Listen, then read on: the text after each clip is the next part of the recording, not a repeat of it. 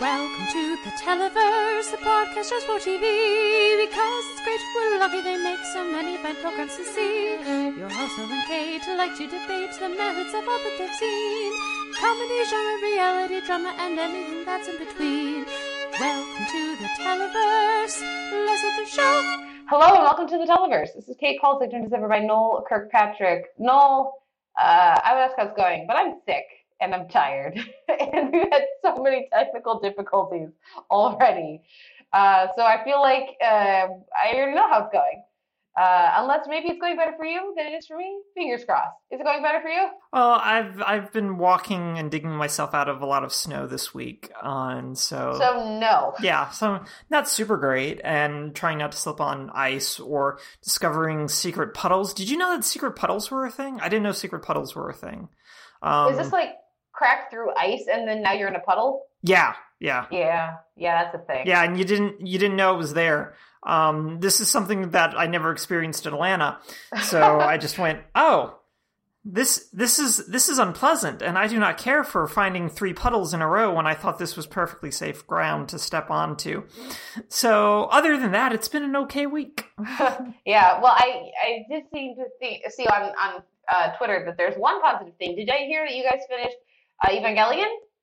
Yeah. My person and I finished it yesterday as we watched the last 2 episodes on Valentine's Day. She very much had a WTF, wait, what happened? What happened? Sort of response, which is the proper response to the last 2 episodes of that show. So now she's got to watch the end of Evangelion, which is the movie that they made after they got the budget to make it, since the last 2 episodes they had no money. Good times. I know that I have seen some of this, but I don't remember it at all. So clearly I was not paying enough attention, if I even did see it. I might be confusing it with a different show, but it's just, I guess I'm waiting for you to make you watch this on pick at some point, because I know that like I'm overdue a massive viewing, because I've had you watch too much. So I don't know.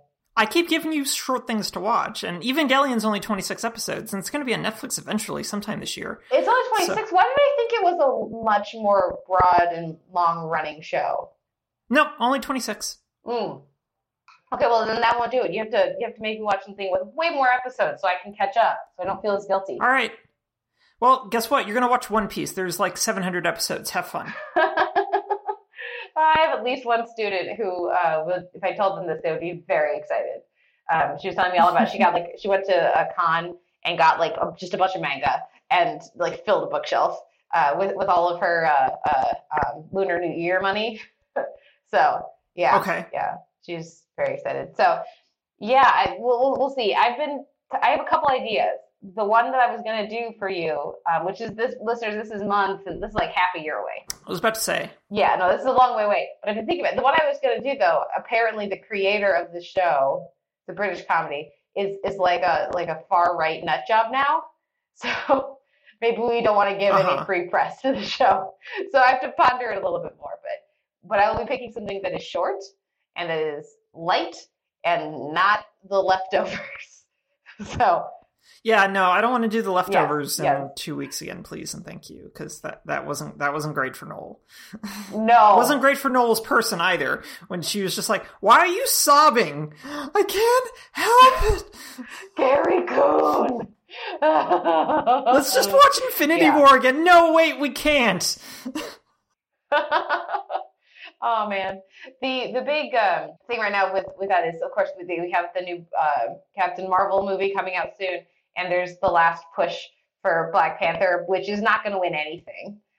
It's outside of like the technical categories, but I would love for it to just like somehow randomly take some big awards at the Oscars, which I don't intend to watch, but I would be very excited if that happened. Yeah, I would be too, but it's sad. Yeah. This week, as you can, listeners, likely hear, I aforementioned technical difficulties. I am recording with less than ideal audio, so I apologize for the audio quality. I will be back to my normal setup for the next podcast. So thank you for bearing with me on it. I am on location. I am playing a bunch of Disney music, which is mostly going very well. It's super fun until like it's not for several measures because it's insane, and then it's back to just like really fun. So it's been quite an experience. I am developing very concrete thoughts about some of the musical choices and trends across Disney that I would not have like crystallized or really put together if I wasn't playing a concert just like one after another suites from all like the millennial Disney favorites. So like you're a Little Mermaid, Beauty and the Beast. There's some Lion King in there. There's some Mulan and Pocahontas. It's very like our age range. With a handful of others, but like we're doing Mary Poppins and there's no Let's Go Fly a Kite, and I feel a little like insulted. Well, I mean, at least, well, I mean, they should be doing Sleeping Beauty too, since it's right there. Oh, no, we're not doing any Sleeping Beauty, but we are doing a massively fast step in time that just keeps going and going, and it sounds really good. It's well written. Yeah. It's just hard. I'm like, can't we just go fly a kite, please? But that's what I'm doing this week. And so because of that, and because I'm sick, as I'm sure y'all can hear, I have not had a chance to watch much of anything. I'm going to be here for my sparkling personality this week, while Noel actually fills us in on a lot of the week's TV. But we will be talking about Russian Doll at the end of the show. That's our spotlight section. Next week, we will be doing One Day at a Time, season 3. And we were going to do that this week. We ended up flipping them. But Noel will have a preview of that as well. It's a very, like, is February, like, the new, like, April as far as all the best TV comes out this month? I kind of feel like it because, like, kind of spoiler alert, Miracle Workers is also very funny. Yeah, so. And it's also only, like, 7 episodes or something like that. It's gonna be a short miniseries. And the same thing is true, better be true with Russian Doll. But I think back to this time last year, and we had a lot of those. We had Killing Eve, we had Barry, we had The Americans, we had Atlanta, all of those shows right in this chunk of the year. And so I feel like this not January, but like February, March, April has become when all the best TV comes out. For whatever reason, it's very interesting. Yeah, well, maybe it's because they know at least if Americans are stuck inside, so they're just trying to feed us as much TV as possible. Or we're not going out to blockbusters yet, you know? Yeah. Maybe that's it. Because it doesn't make sense for, like, the run-up to, like, Emmy voting or whatever, the way that, they time all the Oscar movies for the voting. So I haven't quite put together why I think this is, but I do think it's interesting. And I think it's also that people kept moving shows out of the way of other shows, which is how we ended up with like Atlanta and The Americans coming out now instead of like at the start of the TV season when more niche shows might get swallowed. I don't know. It's interesting. I've said that already, but I will be pondering this. I will reach out, listeners, and let you know if I come up with a better reason for why I think that is the case. But this is a long way of saying we have a lot of thoughts about Russian Doll, and that'll be coming in at the end of the show. But for now, we're going to keep it on the shorter side this week. So let's head into our week in TV. And what do you say? Shall we listen to some Crazy Ex-Girlfriend, or shall we go to our Drag Race lip sync? No, Crazy Ex-Girlfriend, please and thank you. Indeed. We'll be right back after this.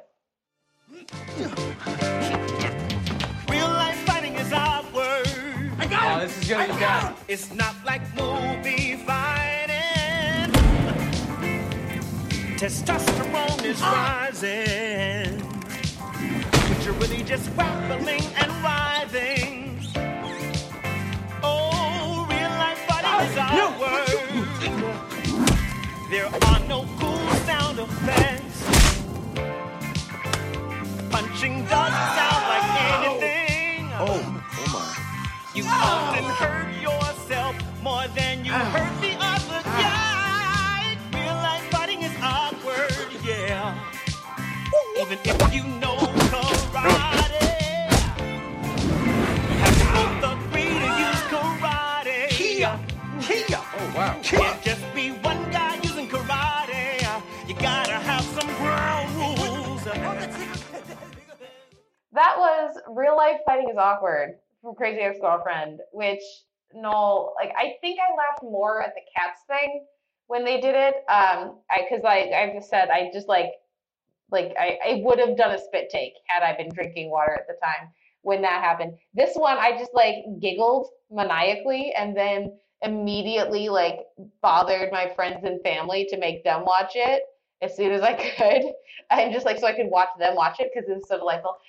There was several choices for excellent music this week on Crazy Ex-Girlfriend, and we will be talking about this week's episode shortly. But we're going to kick things off actually with the premiere of Miracle Workers 2 Weeks, which is debuting its 7-episode, like, I guess, one season run in theory on TBS. Noel's going to talk about that. Then we'll talk about Crazy Ex-Girlfriend, episode 13, I Have to Get Out. Then Noel will talk just a bit, give a little bit of a preview of One Day at a Time Season 3 before our chat next week, where we'll do a deep dive, and then we'll go over to Full Frontal with Samantha Bee, February 13, 2019, and bid a fond adieu to a very significant element of the show for us. Then I'll talk briefly about I Am the Night, Dark Flower, and we'll round things out with RuPaul's Drag Race All-Stars, Sex and the City Girl. So first up is Miracle Workers, and a side note, tangent. I've come around on Busy Tonight, and I'm entirely charmed by it. And a not insignificant part of that was watching Dan Radcliffe go on Busy Tonight to push for Miracle Workers. And just, I feel like they've really honed in on the tone of that show, and I'm actually super on board now. If he's anywhere near as charming and entertaining on Miracle Workers as he was on Busy Tonight, I'm gonna really like this show. So he's playing an angel who's trying to stop God from demolishing the earth because he's over it and ready to do his new thing, which is a restaurant. Right. And in order to get God to not demolish the earth and make a restaurant, they have to fulfill an impossible wish, which is basically to hook up two humans, two very awkward humans. This is the basic premise. This is all I know about this show, other than Steve Buscemi is God, and Dan Radcliffe and a cast of familiar faces play the main angels. Is that like a good read of what the show actually is, or are there other things going on? And I mean, that's a really solid premise. Does it live up to that premise? No, the premise is really good, and the premiere is pretty darn funny, I think. Daniel Radcliffe does play Craig, who's this kind of low-level angel that answers prayers, but he only answers prayers that are achievable in certain ways. So you watch him at this computer terminal slowly melting ice so that this woman can find her keys, or slowly blowing away leaves so someone can find his glove. Because these are prayers that can be answered without sort of like causing catastrophic events. Mm-hmm. But Eliza, who's played by Geraldine Viswanthan, transfers from the Department of Dirt into this area, and she's the one that spurs on a lot of this. Like, she accidentally causes a typhoon by causing a rainstorm to save these people's crops, and then everyone dies sort of in the process. Yeah, this is that kind of a butterfly effect thing. So there's this nice little concept of heaven as a bureaucracy here, and that God is just very, very tired of being in charge and being the guy, basically. The preview for it the promo for the season shows a lot more really good stuff in the pipeline regarding what God's deal is. But basically, everything that you just said in terms of God's going to destroy the earth in 2 weeks unless Craig, Eliza, and some other folks can get these two humans to get together, to kiss. They don't have to have sex, I think, but they definitely have to at least have a pretty good kiss.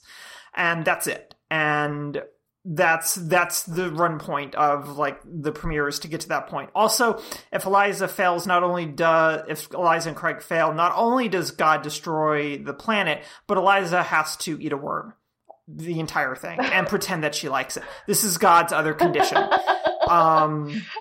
So that's awesome.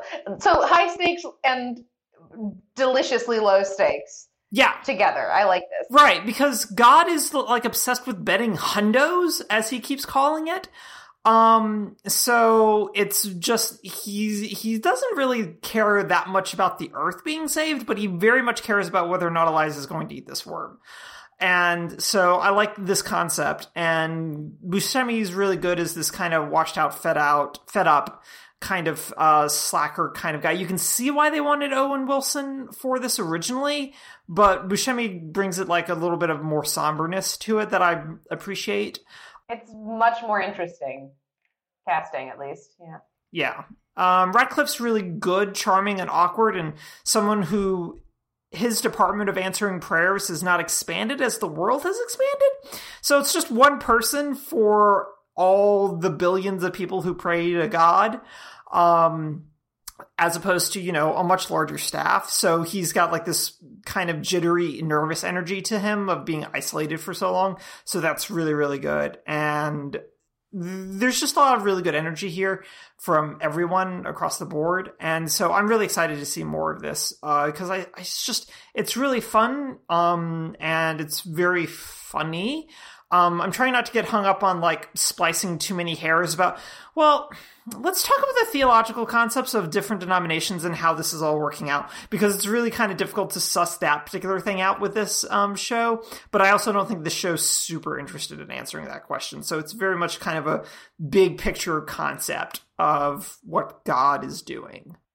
Yeah, I was going to ask how this compares to like The Good Place in terms of its like fully realized concept of the afterlife, or is it doesn't touch on that stuff? It's not touching on the theological and the philosophical. Yeah, no, it's less interested in that and more interested in just turning heaven into a workplace. So we see, like, when God's declaring that he's going to destroy Earth, you see all the different departments tearing down their plans for things, including talking dogs in 2020, super immortal humans in 2038, all this kind of stuff that they were planning to roll out. But God is like, nope, we're just going to destroy the Earth, so we don't need that anymore.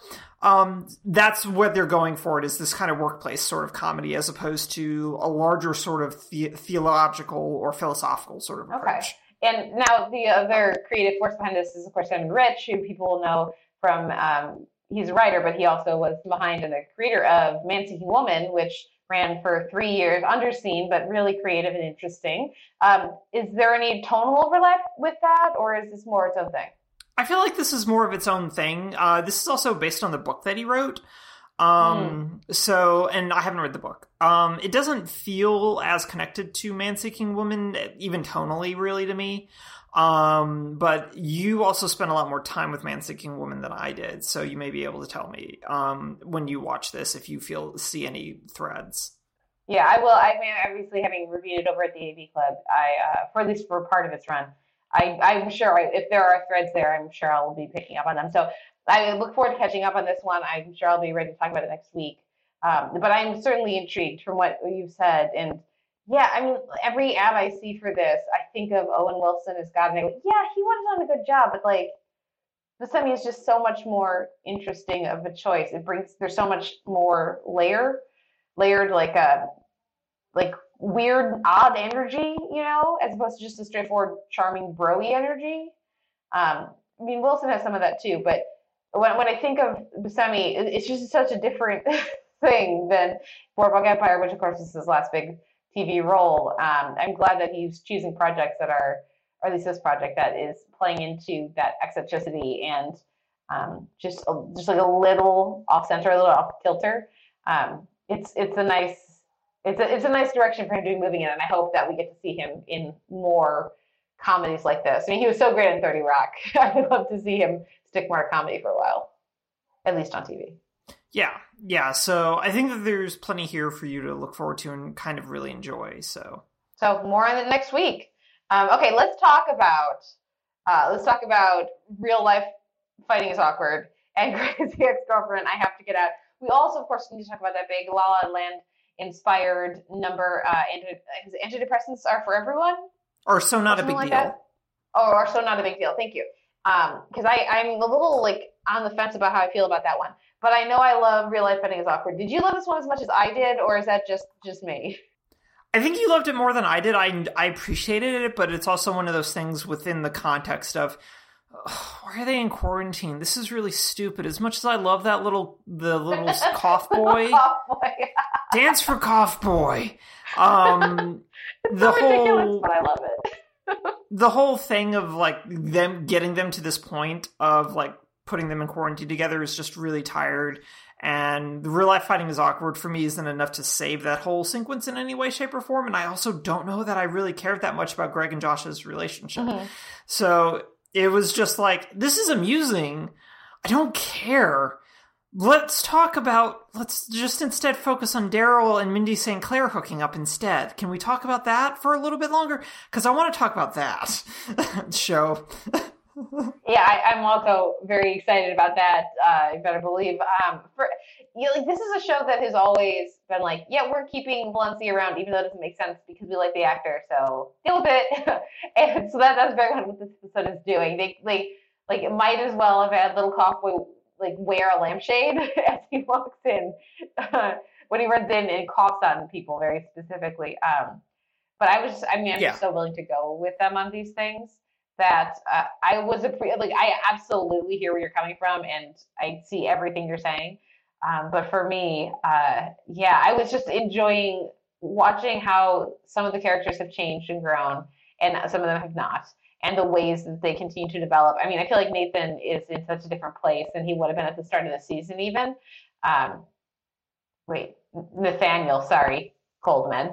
And so watching him just like in the background of Real Life Fighting is Awkward, trying to like diffuse was really entertaining for me. And even just on like a stunt level, it's nice to see them give Vincent Rodriguez Jr.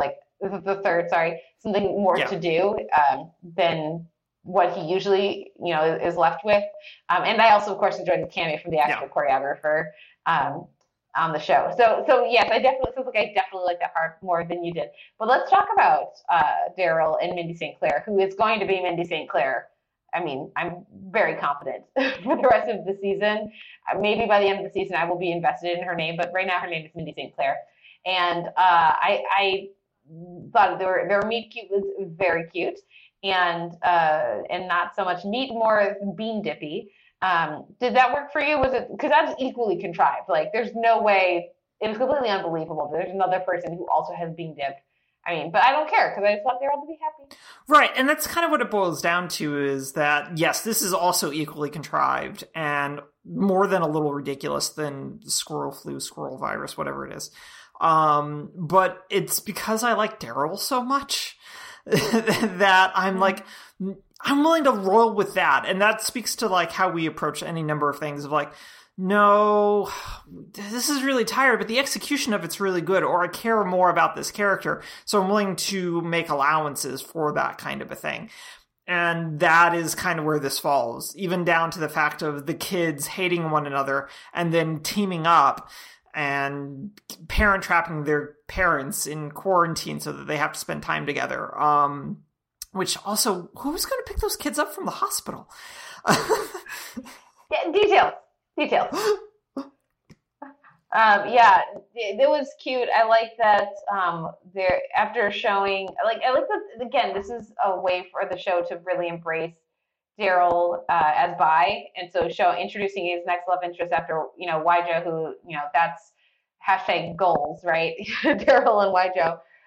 To then have his next love interest be a woman again, and not feel like it, like this is like him reverting or like it's just another person he's interested in. I feel like a lot of times when they introduce that characters are queer on TV shows, or develop that as part of the progression of the show, shows seem to have a hard time with bi characters. At least the ones that I've seen, and maybe I'm watching the wrong shows. But when characters come out as bi, they're like, okay, well, here's an opportunity for our female character to make out with another chick for ratings, and then immediately go back to only dating guys ever, or vice versa. So I like that they are. I mean, it seems like at least that they're really taking that into consideration, and the timing of how long Daryl's been single, like how you get a sense of his social life, from the way they've handled the last several episodes, and like down to him, like the cocoon, right, of ease and comfort when he and Josh were throwing water on each other. So I think that they're handling that really well, and I'm excited to see him as a character who is the second most romantic of the cast. I'm excited to see him get a full-on love interest arc for the end of the show. Yeah, I am too. And I'm really curious about how this is going to play out. And I'm excited about it. And I'm hoping it means that we get a Daryl number before the season wraps up. And yeah, so I'm just excited about it. And for the reasons that you enumerated about, like, they've really given Daryl some time to breathe after things with White Josh kind of leveled out. And so I really appreciate that they've, like you said, have given him that space and that time to sort of not figure himself out necessarily, but figure out where he is in his life and what he's looking for. Yeah. And I really like that. Where he's emotionally, after a long-term, very serious relationship. Yeah.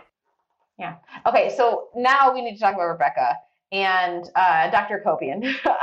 And by the way, another thing I was loving about the Josh and Greg and Nathaniel stuff is I love Josh still being, rather dim and slow.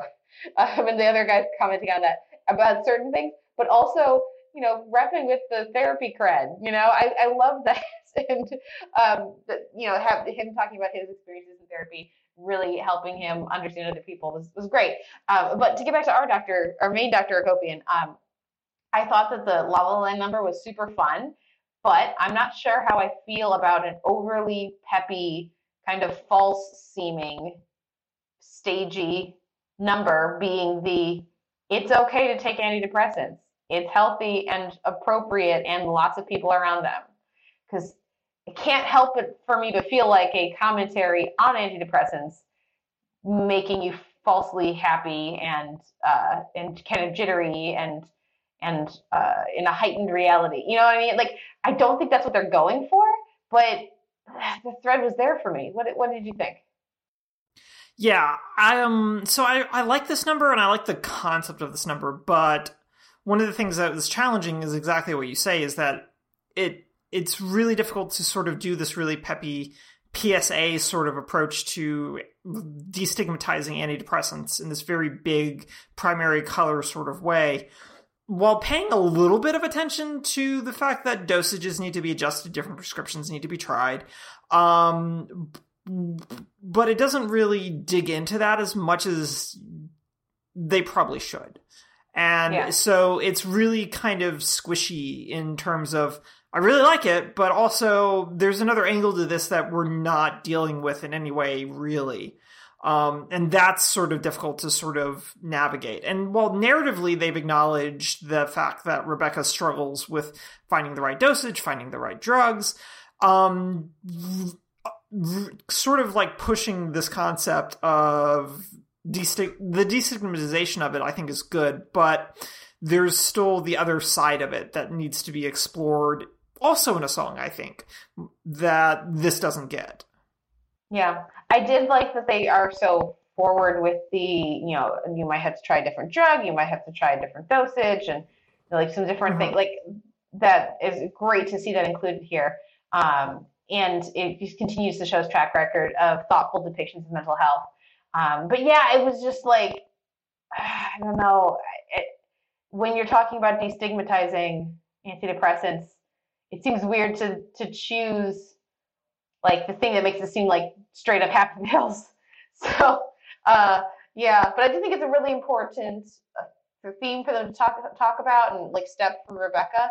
And I know when I was in college, it was in a quintet for one part of my undergrad, and we were, the other women in the group with me, it was 5 women.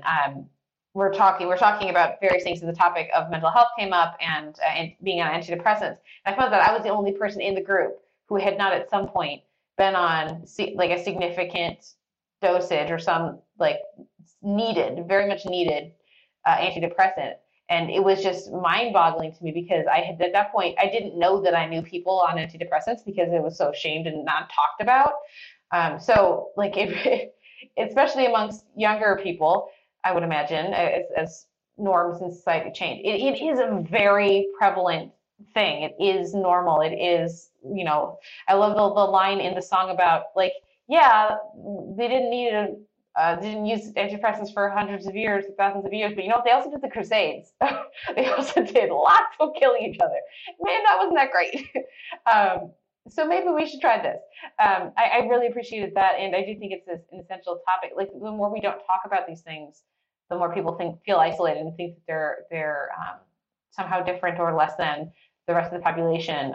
So I absolutely loved the idea of the number, and I think it's a great thing for the show to examine. I just look forward to. I mean, I would assume they're not done with this topic, because that wouldn't be in keeping for Crazy Ex-Girlfriend.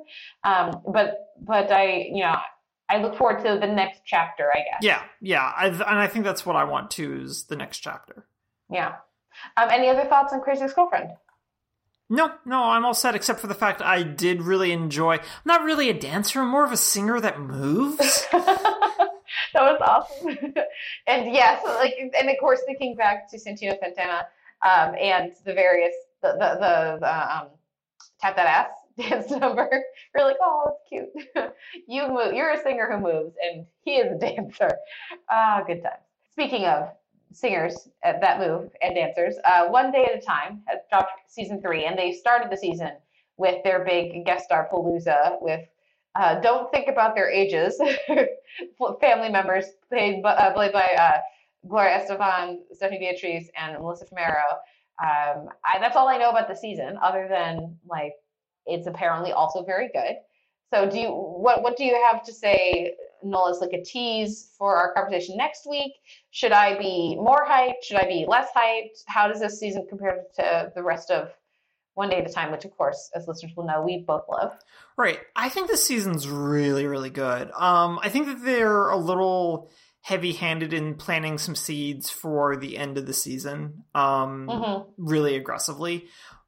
But at the same time, it's one of those things where I don't care, because the payoff's really good. Alex gets grounded pretty early in the season, and his grounding basically remains in place for the entire season, which is sort of how we judge time, because he's grounded for a very long time.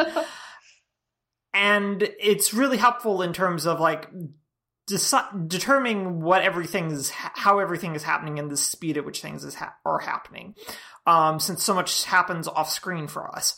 But generally, the show works really well without it veering into very special episode type stuff.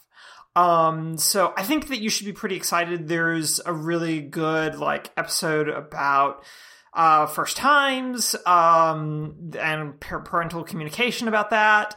There's good stuff regarding everything Stephen Topolsky does in this show is golden, and that continues. But generally there's a lot of character movement and character progression here, even from Alex, who's a character that I think the show has generally really struggled to know what to do with. But through his groundment, he becomes a little more grounded, and important to the family in a way that I don't really feel like he has been in the past. So hopefully, next season, that character will come into his own. But it'll also be really amusing when Marcel Ruiz, who plays Alex, is as tall as Todd Grinnell, who plays Schneider, and everyone's just that's going to be so weird. Because he's gotten very tall in this season. So I think it's really good. I think it's really funny. And I think that there's plenty of stuff to look forward to, and a lot of character and emotional resolution also for Elena and her dad. And so there's just lots of really good stuff here. And we do get the Penny-centered health episode this time, dealing with anxiety. And that episode is also really, really good. And I'll be curious to see what you think about it. Okay. Well, I'm really looking forward to watching, and that's my plan. My plan for tomorrow is to sleep as much as I possibly can to try to quash this cold. And whenever I'm not sleeping or practicing, I will be watching One Day at a Time. So hopefully it'll be my television chicken soup, which I feel is appropriate for this show. It's perfect deployment. So yeah, I think so. Yeah, really looking forward to that. I am not looking forward to something that apparently happened was announced on Full Frontal with Samantha Bee this week. The episode is February 13, 2019. So what happened on Full Frontal? So the episode is like kind of just fine. I wasn't like really feeling it, and then like it comes back for the end where Sam normally does like a quick like send off. And Ashley Nicole Black is standing next to her. I'm just like, oh, cool. Okay, we're going to hype something that Ashley Nicole Black's like been dispatched to go do. It's going to be cool. It's going to be exciting. I'm looking forward to it. And they're just like, no, sorry, this was Ashley's last week. She's done. And she's going on to other projects. And I just went, no! And made like grasping hands at my computer screen. And I was very sad about this. And then they showed a montage of Ashley Nicole Black's various field report segments, including her doing the scandal riffs with Stacey Abrams, going around Atlanta apologizing to Black people, but mainly they really hyped up her sheer fangirlingness of when she got to meet Cory Booker, and just the entirety of that whole conversation, and just a lot of clips that probably I don't remember if they made it to air or not, so like filmed while they were like doing setups and that kind of thing. And ending basically with the fact of Samantha asking her, well, when you become First Lady, please don't forget the little people.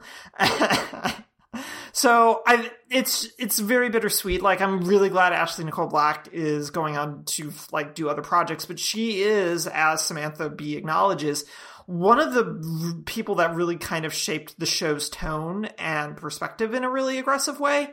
And so losing her feels like losing a big part of the show. So I'm very sad about this. Yeah, no, I think that's an excellent point. There is that group of commenters that they bring on. There's the four of them that really influence the tone of the show and the voice of the show. And it's the changing of the guard that happens on any of these late night comedy talk shows kind of things, which this Full Frontal hasn't really felt like that. And unlike, say, Last Week Tonight, the whole show has really centered on they've really used the correspondence in a way that these other late night shows haven't, outside of, the ones that have guests. You know what I mean? So like the Hassan Minaj show, the Michelle Wolf show, the John Oliver show, none of them really use correspondence in the same way. And so having like a graduating class, is interesting. And so seeing how the show responds to that, who they bring in, whether they promote somebody who's already on the writing staff, or if it's to do on camera, or if it's like a new person that they bring in, and seeing if that shapes the tone of some of their coverage will definitely be interesting. Ashley Nicole Black, among other things, is going to be on a TBS miniseries, I would assume a comedy, called Puffy, starring as Nettie. So the description here: overweight and overconfident 30-something Annette Nettie Headkey decides to openly embrace her abundance and comes out to the world as a fat person. When she's met with a range of reactions, she discovers that her weight is a happy matter for everyone but her. So that's a new pilot that, I would imagine, unless it's horrible, will get picked up, and I certainly am interested based on TBS's comedy track record and the fact that it stars Ashley Nicole Black, which is excellent casting. It's nice to see her get to stretch her legs as more of an actor than just as a writer and comedian. So I'm sure that she will have many great things ahead of her, and one of them I will certainly be watching if it gets picked up. Yeah, no, absolutely. Same. So, yeah. I'm going to miss her, though. We'll see. We'll see what they do next. But we should move on, unless there's anything else about Full Frontal you wanted to talk about. Nope. I'm all set. Let's move on to then quickly I Am the Night, just because it's creepy. I don't want to linger in this episode. The episode is called Dark Flower, and we're starting our tiptoe towards the Black Dahlia, of course. The miniseries has really stayed on the current timeline so far, and this episode starts to make those ties back to the initial Hodel case. And sort of gives some more backstory for Singletary, Chris Pine's character, that really is very effective and interesting. Also, we get, I could be wrong on this, but I believe the boyfriend from Russian Doll is the cop on I Am the Night, right? The corrupt cop? Yes, that is correct. Yeah, freaking scary in this episode. I totally believed a thing that he was going to follow through on a thing. But the thing that really stands out, of course, is that they start to introduce the really screwed up backstory of George Hodel. And for those who don't know, let's just say that our villain in Chinatown was inspired in a very meaningful way by Hodel, or at least allegedly. So, that's all I need to say. Creepy sex party stuff. But the way that the material is handled is appropriately disturbing and off-putting.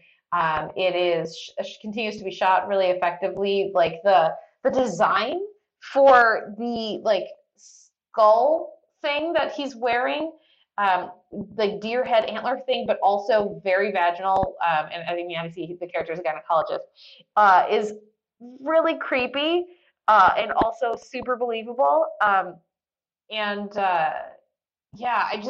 look forward to your thoughts once you've had a chance to see this episode. But yeah, it was super creepy. Also, I feel like somebody should have told them, hey guys, Hannibal did it first, about their cello mock-up art thing, which of course there's not an actual person, it's just like a mannequin. But yeah, I saw a few people talking about that, and just different reviews of this, and no one mentioned Hannibal, and I was like, what is wrong with you guys? How do you not remember the cultural, the clear antecedent of this? It was a very memorable tableau, but yeah, it was appropriately, the tone was appropriately dark. I don't know how much harder it's going to get to watch as the season goes into its second half and gets, it's got to get more intense. As they start uncovering more things, it's not going to get cheerier. But so far they're handling that part well, and I'm very glad I'm not binging the show, because one a week is just right. Well, no, that's good. I only got to watch a little bit of this and then had to stop. So I'm excited to get back to it, because the opening I was just like, oh, we're going to get creepy now. Okay. It's time for getting creepy. And yes, it is. And yes, they do. So more on this later, but let's go to our last episode, in the week of TV, and that is the penultimate episode of RuPaul's Drag Race All-Stars, Sex and the Kitty Girl. Now, as we record this, the finale has not aired. I have seen all but the reveal of who is eliminated, who is crowned, but I don't know who's been crowned. I have some thoughts. But by the time you guys hear this, you will know who the winner is. So, hopefully we don't sound too foolish as we discuss this. But what did you think of their penultimate challenge? And did you agree with who got sent home? So the challenge is fine. I don't think I'm always real iffy on these acting challenges, because it's one of those things where you just need to do the basics, really, to kind of get through the acting challenges on Drag Race. Even on All-Stars, it's know your lines, bring enough energy, find something interesting here, and do it, especially if you've got the Cynthia Nixon role. Yeah. Or the Charlotte role, too. Right. So I think that's kind of where it was for me, is all right, if you can find something interesting, especially within this sort of capacity, you're going to win. Because that's how all of these go. If you get saddled with a thankless role and you find a way to make it really big, that's your winner, which is why I was just like, Naomi, why are you picking the lead here? My strongest reaction was when they were going through the script. And Monique, it's I don't know the show, but I'm going to be Keijo, because obviously this is the part written for someone to win with, clearly that's what this role is. If you come in late, but you really destroy it, you will be the funniest part of the show. You will be the highest energy. You will be the most extreme and most brash. And that is what always wins these challenges. So, and I think because she was less familiar with Sex and the City than the other queens, she didn't feel like she needed to be one of the four main. She was like, okay, guest recurring popping up for like one short scene, fine, but this is the smart scene to pick. I thought it showed a lot of awareness and was a very smart and canny move, because the other queens were all fighting over the Kim Control role, which was the other role that was gonna win. And so I thought it was very smart of her to just like be like, yoink, this one's for me. Right, and I appreciated the edit of like everyone sort of dismissing the choices in the the table read, and going, I think you all haven't watched an episode of RuPaul's Drag Race because this is how this always goes, and then type of thing. So yeah, generally though, the sketch was kind of difficult to watch, and also just in terms of enjoyment. The bit with the clown stuff at the Met Gala I thought was okay, but just the behind the scenes stuff was kind of flat, and then it just didn't really click for me in any way, shape, or form. And so it made the episode a little bit of a slog until basically we got to the runway looks, to which I went, oh, okay. For a lot of it. I like this runway. I thought it was, well, some of them. Yeah, no. I think Trinity and I like Naomi's was fun. Monique's Puss in Boots, it was amazing. No, I was about to get there. I was like going in order. No. Okay. Yes. No, you're right. Those are definitely the three best. And then I just kind of like went, oh, Latrice, no. That is not the look. That is not a look. I did like her hair. I like that is such a different look for her.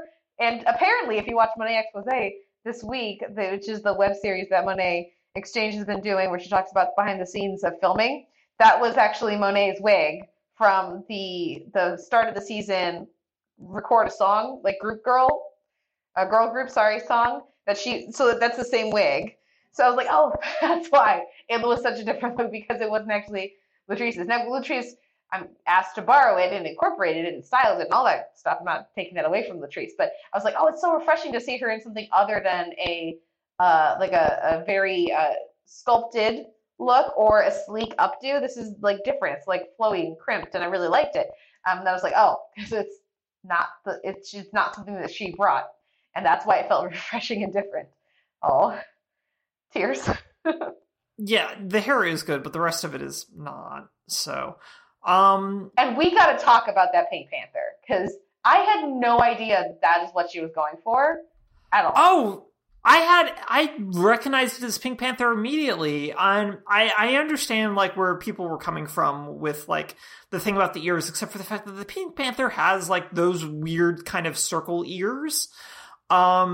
The problem is like, even though it's sort of there in the makeup and how it's being shadowed and contour, it doesn't have like the elongated snout to offset and really sell it. So it does end up looking like a pink mouse as a result, because of you don't have the snout basically that Pink Panther carries. So no, I recognized it as Pink Panther immediately. I had no idea what she was doing at all. And I say that as, I really like the Pink Panther. I've seen movies many times. I used it in when I did a film music class for some of my students many years ago. It was one of the films that we used for that to like understand the use of music in scoring in comedies. And so I've got a big place in my heart for the Pink Panther. But I never would have guessed that. And like, you're so much kinder than I am, because while her makeup that she did looked terrific, it did not look at all like the Pink Panther to me. Like, it did not look like a cartoon, and the contouring and the shading of her face does not match the Pink Panther. Like, the parts that are usually light on the Pink Panther cartoon was dark, and vice versa. And then Monet was serving curves like she always does, and the Pink Panther is a stick. Like, he's a very straight line kind of character. So there's the nose thing, but not having, if there had been whiskers, that would have really helped too. But there were no whiskers. The nose, Monet forgot to paint one part of her design for the nose, so that didn't help. I didn't read the sparkly panther print things as panthers at all. I was like, why are there crescent sparkles all over her? Like, it did not work for me at all. But I do recommend that listeners, if they haven't, go on to, I think it's Instagram, but search up Nina Benina Brown's Pink Panther look, because she's been like posting her own takes on some of these runways, and she slayed a makeup, like a look for Pink Panther, and she did like a femme mask thing. So like she did a mask one that had like in a suit, like a white suit, and then she did a more femme like cat ears kind of thing. And they look amazing. I was like, oh yeah, I would have immediately said, you're trying to be a cat, a Pink Panther. Oh, that's right, there's a character named this.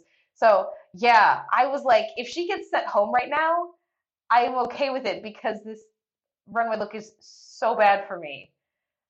So I'm glad that I wasn't in charge, because Monet's fabulous. And it was Latrice's time. Well, yeah, it was Latrice's time on a couple of different levels. The main reason being, like, it's just Latrice just hasn't really been there. Latrice should have gone home a couple weeks ago, and Manila should still be in it. Exactly. Yeah. That is the thing. But it's also the fact that Trinity knew that it was like, well, if I don't send Latrice home, she's going to win this thing, even though she doesn't deserve it from a competition standpoint. Rue's going to give it to her anyway. So she's got to go.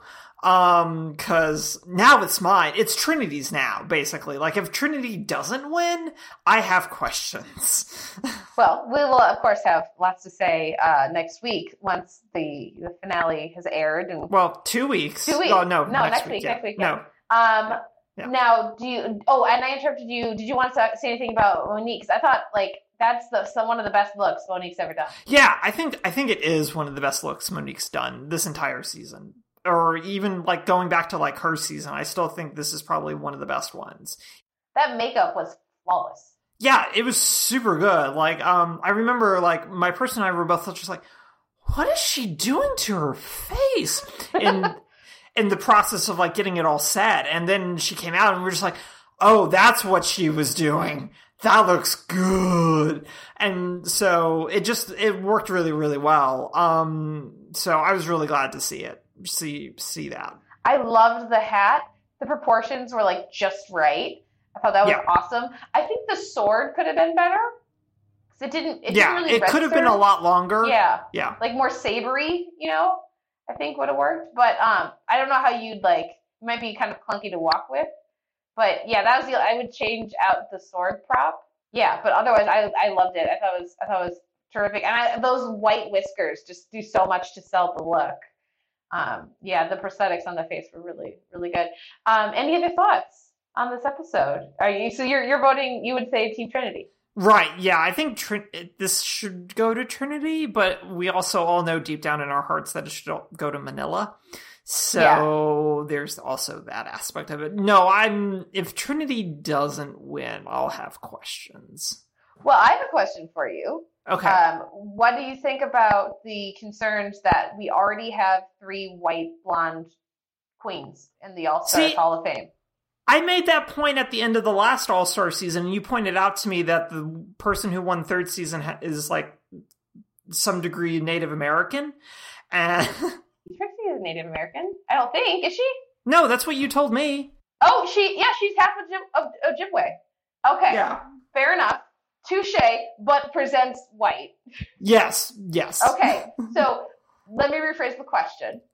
How do you feel about, especially following on directly from the last All-Stars, where there were a Final Four with 3 black queens and 1 queen who is half of Ojibwe but presents white? If Trinity wins, it will be the same thing, only not someone who is half Ojibwe, a Native American, but is just white.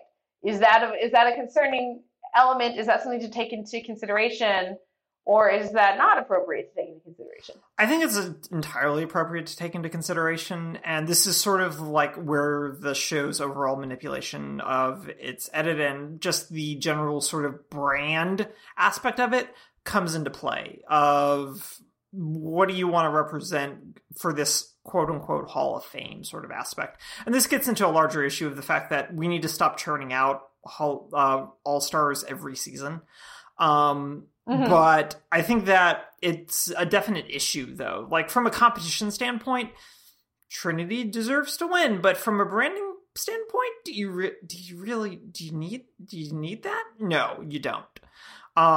So I think that's where the issue comes down, is like, how much of this is a competition, how much of this is brand extension development? And that, I think, is a larger thing to consider. And I'm sure it's something that's being discussed, which is also probably why this season was geared so much to make sure that Latrice won. Yeah, very strongly. It's really is interesting. Like, did they not see what was happening when they were filming it and be like, we need to pivot? I have to assume no. But I don't know. I just don't know. Yeah. Well, regardless of what happens, it's been an entertaining season. I think there was like a more raised eyebrow about the second half of the season, but I think most of the season has been really interesting, terrific challenges, very creative adjustments to the structure. I did not need the Lollapalooza in the middle. I think that was kind of a little bungled, but there have been terrific lip syncs for most of the season. Usually the right person went home, and all the queens just really delivered on runway, and most of the queens delivered on most of the challenges. So, I mean, I feel like this has really been a good, like, re-strengthening of the All-Stars brand, assuming they stick the landing.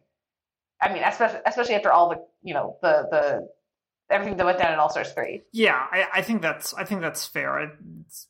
I think that's fair, but I'm also of the opinion that we need to just let All-Stars rest for a little while, just from a talent pool sort of perspective of, like, giving it some time.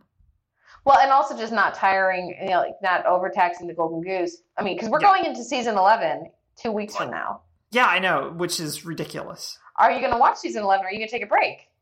No, I'll probably watch it, because my person, I think, is really enjoying it, and it helps having someone else to watch it with. If I didn't have someone else to watch it with, I'd probably step away. Are you excited for Miss Vanjie? Your person doesn't know Miss Vanjie. What? Okay, Miss Vanjie's coming back. Oh, I didn't know Vanjie was coming back. No, my person is not familiar with Miss Vanjie. Though I did have to explain that reference to her when someone made it earlier, and she just went, Lady Bunny. Yes, I did. Yeah, I had to do that. So, and she was just like, I don't understand what's happening. I just went, oh, no, so it's this thing. Let me show you a clip. And then this is something that everyone said for the rest of the season. Yeah. And it just still makes me tickled.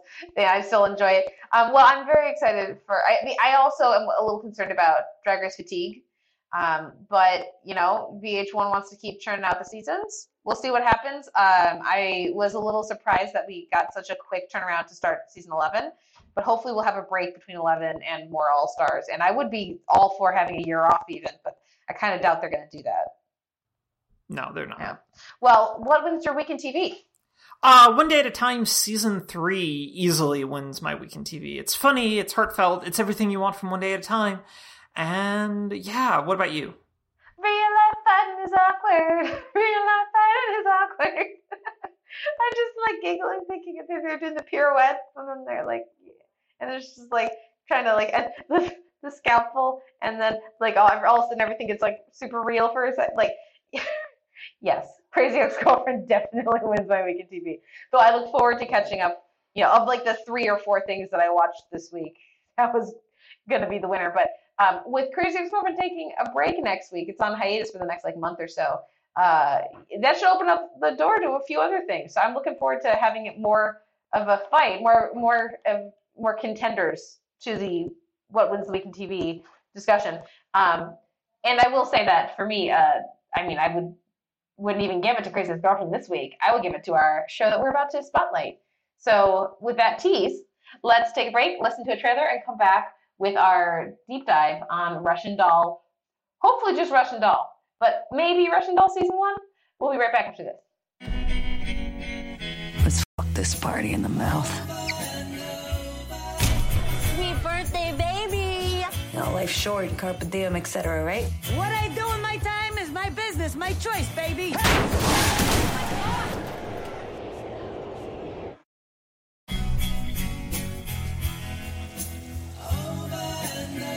Sweet birthday, baby. What was I just doing? What? What do you mean? I'm out of here. Sweet birthday, baby. What is in this? Stay away from me. I'm coming down the stairs. Jesus fucking Christ, that's dark. Are you going to tell me what's going on? I keep dying and reliving the same night. Does it hurt? Yes. You seem fine. I'm not fine. I'm questioning my own sanity. We gotta take the fire escape. I have Great. a fire escape? I have to change my Airbnb listing then. What was wrong with the stairs? It's a long story involving multiple deaths. Yeah, this is much safer. I never lasted this long. Those things are a menace. I'm having a very hard, never-ending night. Do we know each other? Will you stop acting crazy? What are you doing? Should I call my guy at Bellevue? Is it the nicest psych ward? It's definitely the closest one. Let me ask her. I look at you now, chasing down death at every corner, fighting your way to the light. Do you still have that in you? I am not crazy. You know I hate it. Some people call me crazy. Didn't you get the news? We're about to die.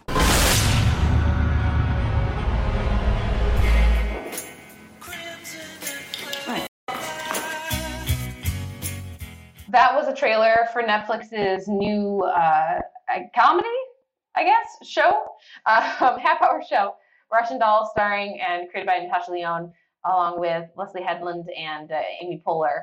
This stars Natasha Lyonne as someone who is, who when she dies, wakes back up at the evening of her 36th birthday in the bathroom by herself and is trying to figure out what is going on. It is hopefully one season, like miniseries, but we don't know. Maybe it'll get renewed. Barry got renewed, and it shouldn't have, despite being really good. But it is an 8-episode look at following this character, and we're going to definitely need a spoiler and not spoiler section, because I feel like, because for me, this show has been probably the most hyped show of this year, and for me, it lived up to that hype, absolutely. But I also think it's a show that benefits if you go in knowing nothing. So I'm just going to make talking about it, I think, a little tricky. What do you think, Noel? Did this live up to the hype for you? For the most part, yeah. I think it's really good. I have sticky issues sort of with the ending. And on, like, conflicted feelings about it. But overall, I think it's really good. It has a terrific amount of energy. And there's Natasha Lyonne is, hey, surprise, really great in this. So I think that there's a lot to really, really enjoy in the show. But yes, the less you know, the better off you sort of are, even down to the fact of, like, the Netflix autoplay trailer for this has Crimson and Clover playing, and you don't get to hear that at all in this. So even that is a misdirect. You don't get to listen to Crimson and Clover every time. So I think that there's a number of really, really great things in this, and I'm eager to talk about it. But I think that the less you know is, like, you're better off not knowing. You're better off knowing as little as possible about this before you watch it. Yeah. What can we say without spoiling anything? Okay, we can talk in generalities. Natasha Lyonne is really good, as we all expect, or not surprised by, because she's always really good. The writing, I think, is really great and really rewards engaging with the show. It doesn't fall into a lot of the time loop tropes that you might expect. It's aware of them and uses some of them and doesn't use others. Lampshades some, and it paces out the reveals and sort of what the experience of going through this is in a really effective way, so that right when you feel like the characters should be getting annoyed with something or curious about something or bored with something, they do. And so I think there's a lot of really smart writing in this, even just from a craft perspective. Crafting a time loop episode, which this isn't that, but it's close enough. I think that I was really impressed with that part of it. Because I was impressed with other things too, but those are spoilery. So is there anything that you think we can talk about at the top here that isn't a spoiler, that is of interest? Well, I think you're right. I think that the sheer amount of craft that gets put into this show is really the testament of things here. I think that they're restrained in a number of places, from how you're talking about what they do with the time loop to what they do for some stuff later on that they could have started doing a whole lot sooner than they actually do. Their willingness to wait and hold back on stuff, I think, is really, really smart. And that they were calibrated enough to know when to do things, I think, is really the most important thing about this show.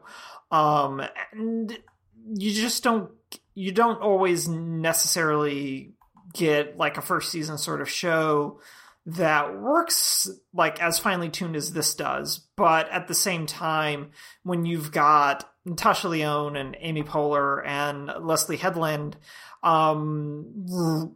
creating the show, running it, and working together, I think there's plenty of other things here that demonstrate that this was a group of people who knew exactly what they wanted to do and exactly how they wanted to do it. And they managed to do it even after they spent a lot of money getting the one song music rights that kind of limited their budget. Oh, but it's such a good choice. Listeners, there's a song playing when the loop starts, so you hear it a bunch of times. And so you had to choose that wisely. It had to be a song that could live up to that many plays and could be used for different contexts, and that could work in all of them, comedic, dramatic, that could really endure being, I guess, used over and over and over again. And the one they go with, I think, really works well. Let me see, what else? The character design is awesome. I love her look. I love her massive red hair. I love the some of the set design and just the feel of the show, I think, is interesting and speaks a lot to the characters. It's a fun world to spend some time in. Yeah, it is. This gets back again to the attention to detail, how everyone's dressed, from Maxine, who's Nadia's friend, who's throwing the party, to who else's look? Lizzie, with just, I loved Lizzie's outfit and whole deal very, very much. I think that all of that works really, really well. And the really careful attention to that kind of detail that they have in the costuming and everything, but also in terms of setting up the sets and the set design of the various locations that we end up spending a great deal of time in. Those aspects of the show work really well as the show progresses, in a way that the show is very much wanting you to notice. And I think that that's really good, and it works really well here. Yeah. I will say the last thing for me that I feel like we can talk about before we get into specifics, and maybe this will be what pivots us into that part of our discussion, is I think it's also the perfect length. 8 episodes. Exactly how much time it needed to tell its story. There isn't really, I don't think there's too much fat on there, and I didn't feel like I needed to know more about most of the characters. It felt like it had a story, it told it, got out in 8, and that has almost always been a problem for Netflix shows. So is this the first, are you as pleased with the episode order as I am, or do you have questions about the finale that maybe you think it should have ended before the last episode? A lot of my questions with the finale are both plot and tonal, so we can get into those. I think that the benefit of this is that 8 episodes, and we should also note 8 half-hour episodes, and not like Netflix, 4 hours, not Netflix half-hour episodes. We're talking like a solid 25 minutes for like most of them. So it's like, all right, no commercial breaks sort of like episodes. None of this Arrested Development nonsense. Right. Yeah, no, it's not we kind of tipped into 35. Oh, no, it's 38, but it's not an hour type of thing. And it's just like, but I see you, Glow. I see you. I love you, but I see you. That kind of a thing. So that I think makes a huge difference. But at the same time, with a couple of the things that they do towards the end, it's like I could have maybe used another episode just to kind of flesh things out a little bit. But this gets into like tonal and narrative sorts of things that needed working in a couple of instances.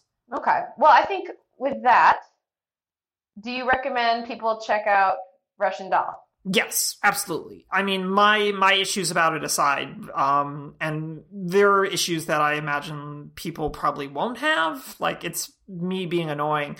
You should definitely check it out. And I will also say, as we head into the spoiler section, that if you need to understand the concept of quantum entanglement, this is the show to do that with, because it's the best explanation of quantum entanglement that I have seen. Yeah, it's really fun.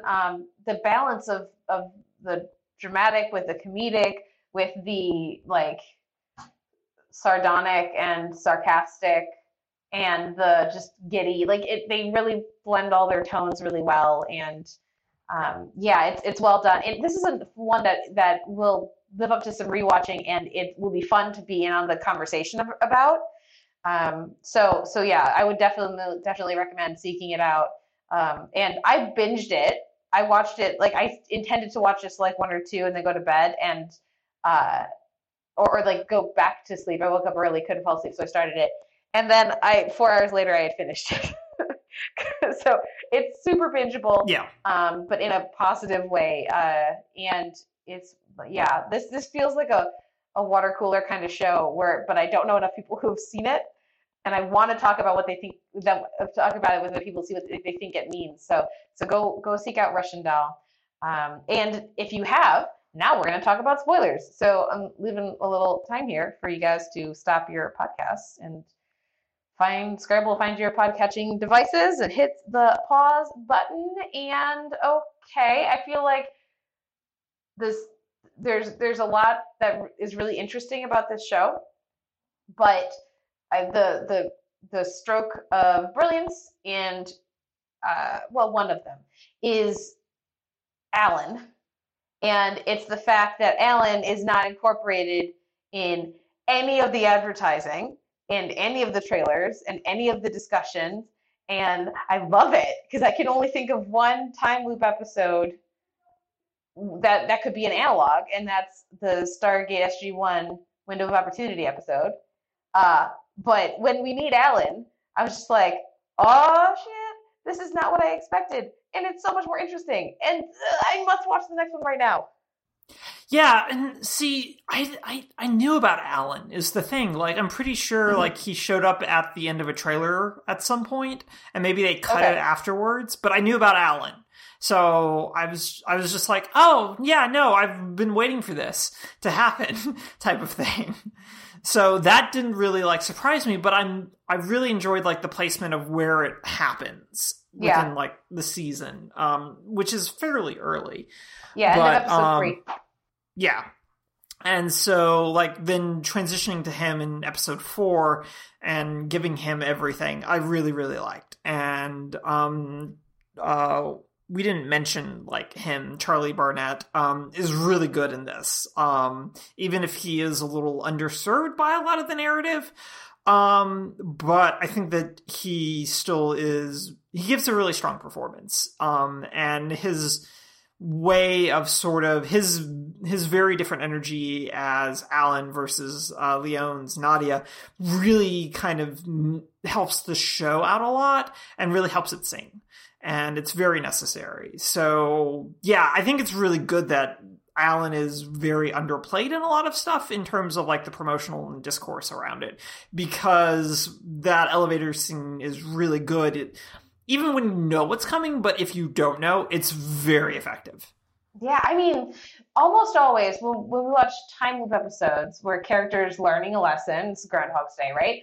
Until they're experiencing something over and over again until they figure out what they're supposed to learn, basically, or they decide that they have learned something and the loop ends. Because if not, then it's just a horrific, tragedy. It's about isolation, and it's usually a character in some way who thinks they want to be alone, who realizes that they don't want to be alone. And so to make that to make it a cooperative experience rather than an isolating experience, like to make this something that draws two people together, as opposed to pushes someone out of a comfortable isolation. And this does that too, but it does it in a different way. It does it like within the loop. And that's usually like someone's desperate to do that, so they figure out to break the loop, as opposed to they learn that they need to do that, and that the only way they can escape the loop is together, and then to circle back around. But anyways, it draws to mind like the time loop episode on Legends, where basically the Nick Zano character forms that function, but only because he's super down with Groundhog Day. But for me, that felt really original and fresh, and just when you're starting to get tired, right? Like, how can you sustain this for 8 episodes? Here's how. Yeah, and I think it speaks to like what they're sort of like larger thematic things, which we can discuss in a few minutes. But that decision to make it a collaborative effort, I think is just really delightful. It brings a lot of energy, but it also speaks to this idea of life being for the living, which again is very much what I feel like they're going for at the end. And it's just, like you said, it's really refreshing, and it's really kind of potent, because it also, like, again, plays into what I said right before we went into this segment of quantum entanglement means one thing happening to a particle happens to the same particle. And so that very much drives a lot of this, but it also explains why, like, she dies randomly sometimes when she could just kind of keep going. But she can't, because Nadia can't, because Alan dies, and they have to die at the same time, because that's how quantum entanglement works. So I think that there's just that, that's how we think it works. We don't actually understand quantum entanglement super well. But it's how we think it works. So I think that kind of approach, without even actually having to explain what quantum entanglement is here necessarily, I think that that's just really delightful, and it draws that really nice, both like a connection, it forces a connection, but it's a connection that propels so much of the narrative forward, and it also like allows Alan to sort of like do a kind of Alan and Nadia sort of do like a binary flip of like the software engineer who's kind of like just wanting to live their life should ostensibly be the dude, whereas the prim, proper, sort of straight-laced person should be the lady. And the gender flip of that also brings a great deal of energy to it. And so all of this, I think, just works really, really well. Yeah, I agree. Yeah, it's really effective. Let's talk about some of your writing pacing issues, and specifically with the finale. Let's dive in. What was working for you and what didn't? So I think it's Leslie Headland talked about it, the fact that they very much realized that they didn't want a bleak ending for this. Mm-hmm. And I can appreciate that, but I also feel like that storming of the barricades parade just comes out of nowhere. And it's in a show that is very much about meticulous setup and detail. To have a parade come out of nowhere is a big issue for me, just from like a structural sort of level. So when Horse puts on his horse head thing, I just went, oh, so we're going to do a Midwinter's Night Dream sort of thing here. And I'm okay with that. But this Life is for the Living sort of storming the barricade thing that happens is wonky for me. And as much as I sort of like the energy of it, it just happens. There's no setup for it. It just happens. And it just kind of really kind of ate at my brain a little bit as like the show was wrapping up. But then there's just the fact that to get to that point of like the connections that we just talked about, some of those are still kind of tenuous though for me, because Alan's whole thing is, if only I hadn't been so drunk, I could have saved you from that car. And I just went, but would you have? We have zero evidence that if you weren't drunk, you wouldn't have been there. And all this sort of stuff. So like this whole concept of him saving her and helping her within that like timeline, is just, it's really kind of squishy for me. I don't necessarily buy it. And there's not a clear enough connection basically for me to really buy into it. Even if their realization that they're in two separate timelines is probably for me much more effective than like the Alan thing is. Like that reveal, I just went, oh, that's good. I like this. And then we have to figure out how to merge them. And that whole sort of process of they have to figure this out on their own after working together for so long, I think is really, really good. And then the main reason though that I said that they probably needed at least one more episode was a lot of Nadia's stuff, with her mom, who's played just deliciously by, Chloe Sevigny, it gets back to Alan's idea that there's a debt or some sort of moral sort of thing that needs to happen here, that they need to learn a lesson basically. But I don't feel like that saying that Nadia is responsible for her mom should not feel responsible for her mom, is just kind of wonky, because she's not responsible for her mom, but it's that the universe just wants her to let it go as opposed to maybe process it a little bit better. And there could have just, I think, been more development on that. And like her ghost self just pops up like way too like randomly for me. So I think that there's just little things at the end that kind of like detracted from the run up to it for me.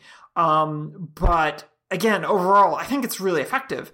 It's just at the finale, I think that there's a large push to get to the ending that they want, and they kind of swerve around some other things so that they can get there. Yeah. That shot as you watch them realize that they're in separate timelines is just like one of the best things about the whole show. The performances are fantastic, and you're so invested in them and in their dynamic that your heart just like crumbles when that happens. You're like, no, because you want them to save each other, of course, but also just because these are two such isolated characters who finally found somebody who they like and forged a connection. You know, like through happenstance, not because they were particularly suited to be friends or anything, but just through willpower and the power of the universe. And then they've lost that. So yeah, that was just a really effective moment. I think for me, if it had another episode, it would have hurt the pacing too much. Which episode is too much? I think if they had added an extra episode to deal with some of the more of the mom issues, it would have hurt the pacing.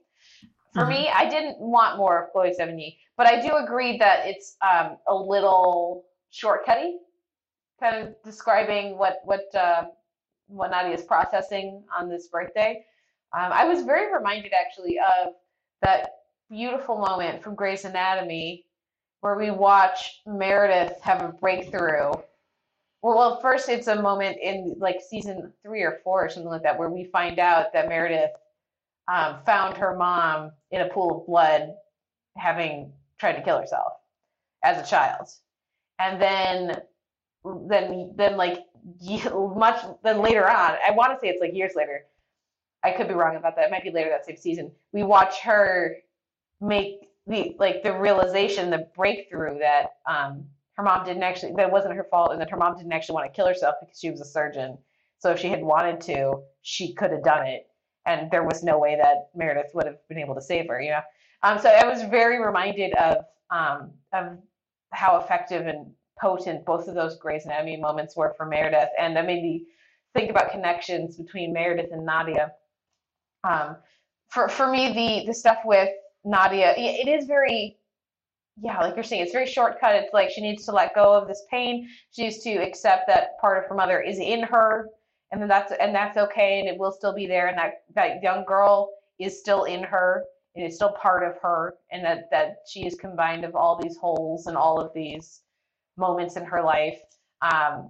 So yeah, it's a really, it doesn't have the clear narrative, right, that we see for Alan. And I was starting to think that they were going to have Mike have AIDS or something, and so that's why it was such a big deal that she needed to not have unprotected sex with him or something. So I'm so glad that they didn't do that. But because it just felt like the show was, in that last episode, saying, like, if she has sex with this guy who's scummy, what happens? No. She doesn't die. Like, he can still try the next day to connect with her. So I think that a little more clarity on, like I think at the end, what they do at the end really works, is really effective. But I think they kind of they maybe are filling a little time where they could have been more creative on stopping her before she gets to her apartment, instead of having to have her come back down to the deli. You know what I mean? Because it didn't really because when she's in her apartment, she's not going to get hit by a car. So, it doesn't make sense. The notion that, like, no, she's going to die this day, she's going to get hit by a car, so he has to prevent that action, really effective. But yeah, the structure of it, while it works, I think, on a thematic level, doesn't make sense on a narrative level. And so I do agree that is a bit of a weak point for the finale. Yeah, and I mean, I appreciate the fact that they try to make Mike, who's played really wonderfully by Jeremy Bobb, in full on, no, I'm going to do Jack Nicholson in the 1980s and you're going to like it. And it works. I do like it. But like this sort of void that she's just using, and like a choice where he's where a choice belongs but isn't, which is a really good description of that character type in a lot of ways, and I really like that. And I like that he defines himself that way, because then it just makes him all the more insufferable. But it doesn't explain, like you said, like why this is bad. We're allowed to infer it. It's just like she keeps making these decisions and not forging connections, et cetera, et cetera, et cetera, by like pushing off getting with John, her ex-boyfriend, who has a kid, and et cetera, et cetera. But it just doesn't gel in any way, shape, or form to the rest of the narrative that's happening here. And it's, like I said, it's just, they want to get to that ending, and they want to really drive home this concept of that these are two people who are now reaching out for help in an unlikely situation, and will now both live their lives, but also live their lives with more compassion for themselves, but ostensibly also hopefully for others. Arguably that happens as Nadia keeps trying to drag Lizzie and Maxine out of the ever-emptying apartment. And can we just talk about like how really wonderful it is when time or entropy just starts to kick in really hardcore, and that the apartment just starts emptying, and then just like, this is what I'm talking about when I said that, like, they could have started doing that a lot sooner, but the restraint in which they start showing the emptying of shelves or the decay of food or the lessening of people in the apartment, it's just really good. And again, it's something that they could have done earlier, but to kind of like have it happen as their deaths are kind of speeding up, as it were, is really good. And it's also like that kind of thing happens in time loop episodes. I feel like that kind of entropy thing kicks in sometimes within like a random Next Generation time loop or Frozen time episode. But their way of doing it here is like this moment of horror, I think works really, really well. And it snaps Nadia into action. Well, and also the using the orange to show 4 dimensions is just so clear and straightforward and really well done. Very efficient storytelling. Yeah. I definitely agree. I wanted to say I absolutely agree as well that they should have done something to have the hunt not come out of nowhere, or the parade or whatever. Like, Horse could have just mentioned something when he was like kind of seeming like he was just ranting about stuff.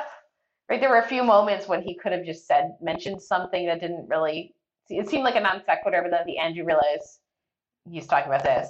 And so it seems like a lost opportunity. But before we wrap up, I need to mention a couple things. And a big one is, it's so funny. It's so funny. Like the stairs, the fact that she just keeps getting killed on stairs over and over again. And like the shot of her just falling into the cellar of that bar in both directions. It's so dark, but it is delightful. And then when Alan comes, like, you went down the stairs. How'd you survive those stairs, man? It's just the right level of humor and not taking yourself too seriously. Oh, delightful. No, it is. It's really deeply, deeply funny. Like, her whole thing, no, gas explosion again! It's just like, it's very good. Like, that whole concept of, like, the amusement that they have at their, like, well, the amusements that Nadia has at her life, or like when she pulls John away from the opening street grate, she's like, those things are really dangerous, and it's just like, oh, so good. It's so good. Yeah.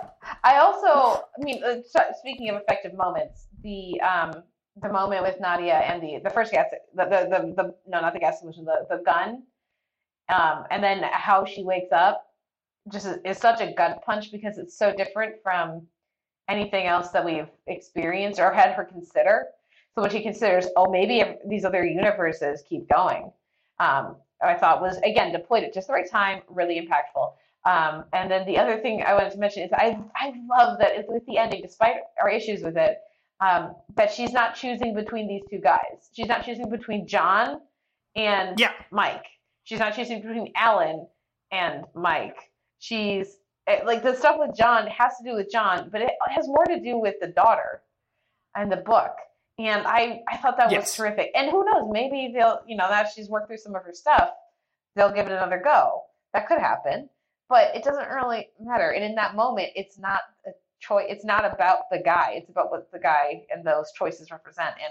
And too many other shows would make this, especially when the two of them hook up, right, would make it about like their soulmates or something. And it's way more interesting than that. Yeah, it is. And no, it's just Alan's very drunk. Yeah. Which is also really funny. I like how I was like, well, might as well. It seems like, have we tried this? Let's try this. Why not? Yeah. Why not? For these characters, that makes sense. I think like the only other thing I want to mention is the really effective reset where we see them like staring into like the mirrors, like separate sets, but like right next to each other as Gotta Get Up, and which is Nadia's reset song. And then Alan gets Beethoven's Piano Concerto No. 4. And as those songs like overlap in this really delightful, horrible, dissonant, but also really still very listenable, because the mix on it's so good because you can still hear both songs, even though they've blended together in really good ways. And that moment is just also deeply, deeply affecting. Yeah, indeed. Last thought. Oatmeal is such a good boy. It's a good girl. Such a good girl. She looks so pretty. Yay. That is a very well tended for a street cat. That's street cat. No, it's a super good bodega cat. And also, Ferran just deserves so much better, and I really hope someone buys his novel or screenplay, because he's just the best. I want an entire show about him. Yeah. Do you agree they should not do a season 2? This should be done. Oh, no, this definitely needs to be done. I mean, as much as I'm excited to go see Happy Death Day 2U this weekend, there's no reason for a second season to Russian Doll. This is a one and done sort of deal that should not continue. I can't, like, I mean, the short of doing it to two other people, basically, and trying to find some different sort of layers to peel here, maybe, and like set it up as like that kind of an anthology, but we don't need these two people again. Yeah. And I mean, I don't know if maybe they can. If they can make the concept different and interesting, then that's good, great, awesome. But no, this story is done. So I really hope there is not a season 2. But it's been lovely talking about season 1 with you, Noel. Listeners, go watch Russian Doll in case you skipped past the non-spoiler part. It was really interesting. Is this going to be contending for end of the year, do you think? I mean, it's so early to tell. But probably Natasha Lyonne alone is probably going to like be up there for like performances because it's so good. I mean, have you heard how she says cockroach? I mean, come on. Oh, God. Cockroach. Good times. Well, a few show notes here at the end of our episode. You can find a post for this episode over at theteleverse.org where you can leave us a comment and let us know what you thought of the week's TV, what you thought of Russian Doll, what you thought of I should say, not appropriate audio quality. I will fix it next week, but we do want to hear what you're watching and what you're thinking about all the things you're watching. You can email us at televerse@gmail.com. You can like our page on Facebook and start up a conversation there, or you can go to iTunes where we have an M4A chaptered feed and an MP3 unchaptered feed and rate and review us there, or you can press over on Stitcher. We are also both on Twitter. I am at the Televerse, and Noel, you are? At Noel RK. Thank you so much, Kate, for a great week. Thank you, Noel, as ever. Thank you to friend of the show, Alison Shoemaker, who is subbing in for me to cover the Drag Race finale because I got my gig. And so I will be like midway through Aladdin when they announce who won, so I can't write it up. So she's writing it up for me, but I will be back on the Drag Race beat for season 11 over at the AV Club. So I'm sure I have plenty to say about that in a couple weeks. But for now, again, thank you all for listening. We'll be back next week with another episode of The Televerse.